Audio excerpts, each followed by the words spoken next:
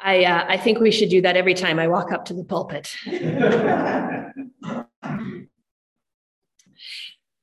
Friends, this story, as Barb told you, is called the Transfiguration. And it appears in 3 of the 4 Gospels. It appears in Matthew, in Mark, and in Luke. And every year, we read it, or hear it, or share it, or explore it, wrestle with it, on this Sunday. We call this Transfiguration Sunday. It is the last Sunday before the season of Lent. And I think there is great wisdom in giving to us a story that reminds us of the light and the power and the wonder of Jesus before we come down off that mountaintop and spend 6 weeks in the Valley of Lent, in this journeying time towards the cross and the resurrection. So I think this story is a gift, and like so many gifts of Jesus and so many stories of Jesus, it is a puzzlement. It is a wonder. It is a story with which I really wrestled this week, because different Gospels, of course, tell it slightly differently. Luke's telling of this story I found really puzzling, because I wondered to myself, well, what was the point of it? They go up the mountain, they have a vision, they come back down, and it's almost like it never happened. Here's what I think. I think Luke's telling of this story gives us 2 things. One, it gives us an illustration of the way that God will plant seeds in our lives that do not bear blossom or fruit or harvest until much, much later.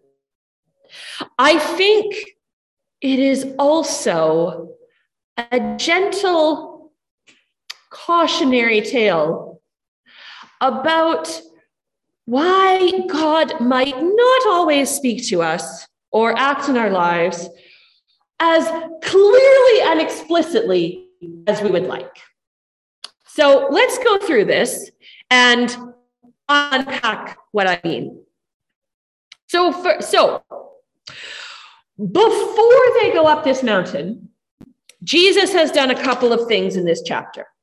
He has fed the 5,000, which, by the way, is the only story that appears in all 4 Gospels. Feeding the 5,000 is the only one that Matthew, Mark, Luke, and John all put in their Gospels. So he feeds the 5,000. Then he has a conversation with the disciples in which he asks, who do people say that I am? Who do you say that I am? And Peter for once gets it right and says, you are the Messiah, the Son of God, the Messiah of God. And then Jesus tells them, if you want to become my followers, deny yourselves, take up your cross daily, and follow me. For those who want to save their life will lose it, and those who lose their life for my sake will save it. Now, I don't think Jesus is only talking literally there. I think he's saying that we all are going to die to our old lives in order to find new life and hope and love and all kinds of healing in Jesus. But that's the precursor to going up this mountain. So the disciples have seen Jesus feed 5,000 people. They have confessed to him, you are the Messiah. You are the one for whom we have been waiting and longing. And he tells them, you're going to have to lose your life in order to find new life in me. Then they go up the mountain. And what is described on this mountain is really a mystical experience. It's the kind of thing where it's the kind of experience for which we can't quite find words. that we're not quite sure what happened, but we know it was significant. So Jesus is praying, and this is where he is transfigured, right? He's not transformed. So he's still Jesus. He's still the same person. He is exactly the same, except he looks different. So his figure, his face looks different, and his clothes are dazzling white. So here, I actually think is a little bit of buried humor, because this is exactly what you would expect from what we call a mountaintop experience, right? This is the heavens opening. Jesus' face changes and his clothes become dazzling white. You know, it's like in those old Philadelphia cream cheese commercials, you know, it's white, it's shining, it's dazzling. Moses and Elijah show up, the two greatest teachers in the Jewish faith. Moses, who led the people of slavery into freedom and gave the teaching, the Torah. Elijah, the greatest of the Jewish prophets. So this is like, for us, this is like if John Wesley and John Calvin showed up and suddenly started talking, the two founders of our founding faiths. They appeared in glory. I mean, it's just, like light everywhere. And we're speaking of his departure, which he was about to accomplish in Jerusalem. Now, in Greek, with the language in which this was written, the word that is translated as departure is exodus.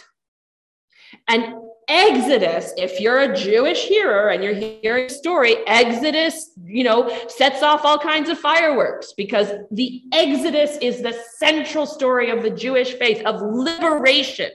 So you've got Jesus shining, you've got Moses and Elijah, and you've got them talking about a new Exodus. And what do Peter and James and John do?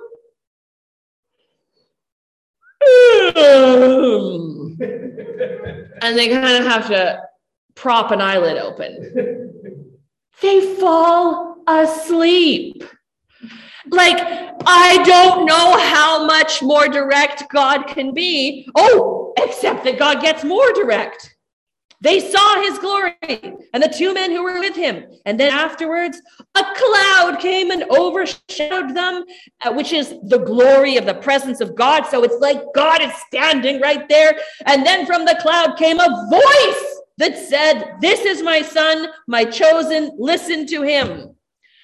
Kaboom! God is giving them a smack upside the head. Here, right here, this is it. And they kept silent, and in those days told no one of any of the things they had seen. So God pretty much hands to them on a platter this moment of the clouds parting, of God being right there in front of them, of the greatest teachers of the faith coming down, lights everywhere. And they don't get it. They have to be wakened because they're almost sleeping through it. Because what happens next? They go ahead and show how they're not listening to Jesus.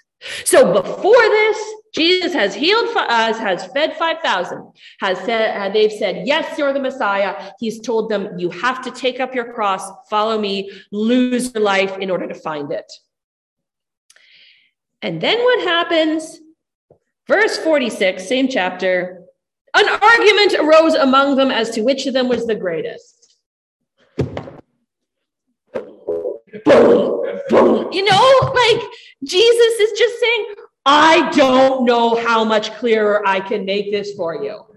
You have to lose your life, and take up your cross and put away your ego and your fears.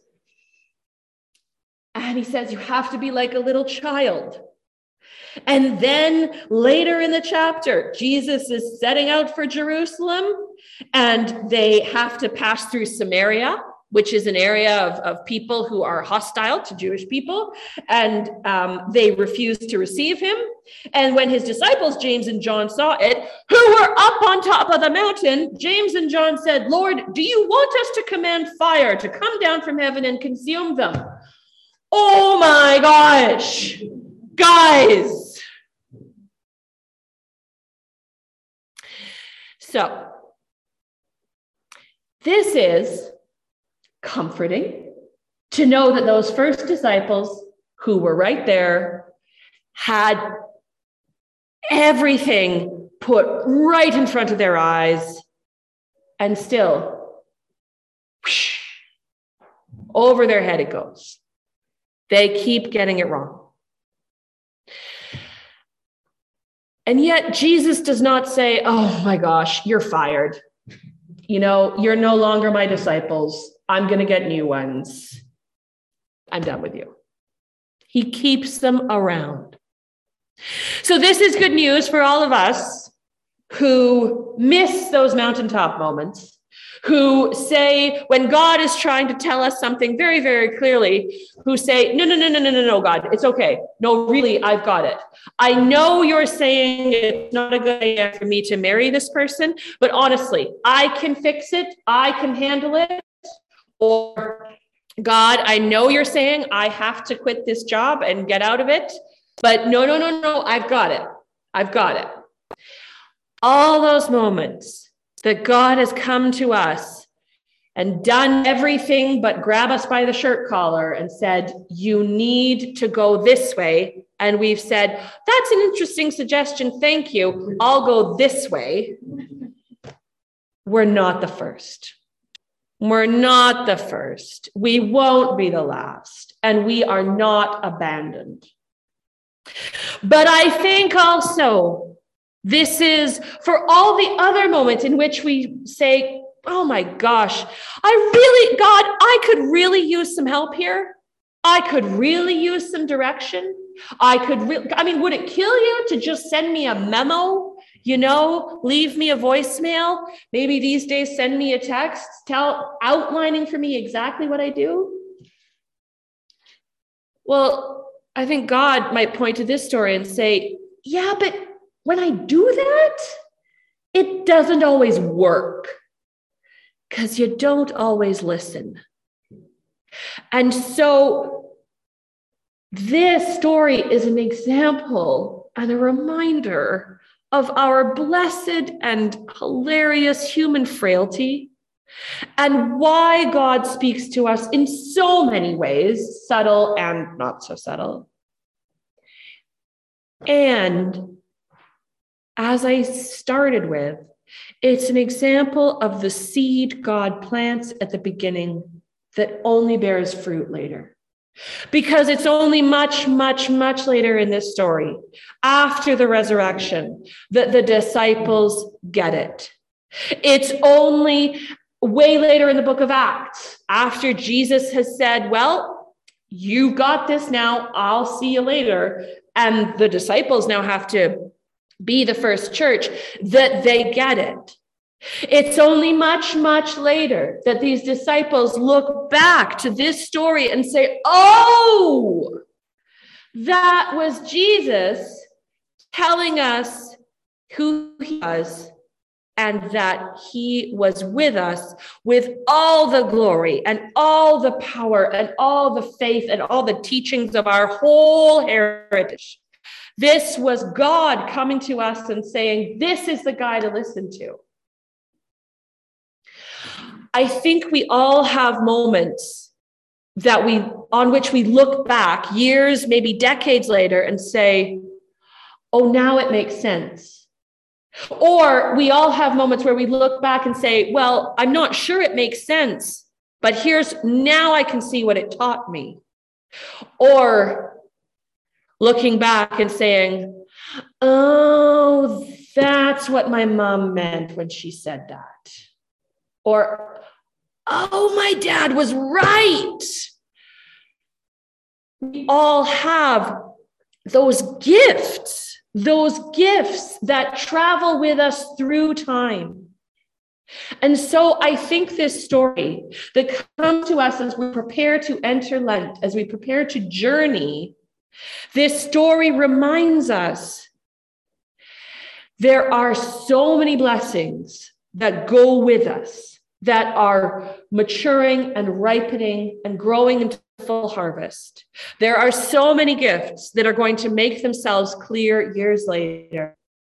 And there are so many gifts that even if we fail to see them or fail to understand them or drop them and break them at the time, will be given back to us in the memories they hold. So friends, as we go into Lent, as we go into this journey towards the cross and the resurrection, as we go through our lives, let us not be afraid, for the glory and the light and the power and the love of God manifested in Jesus accompany us in all things. Thanks be to God.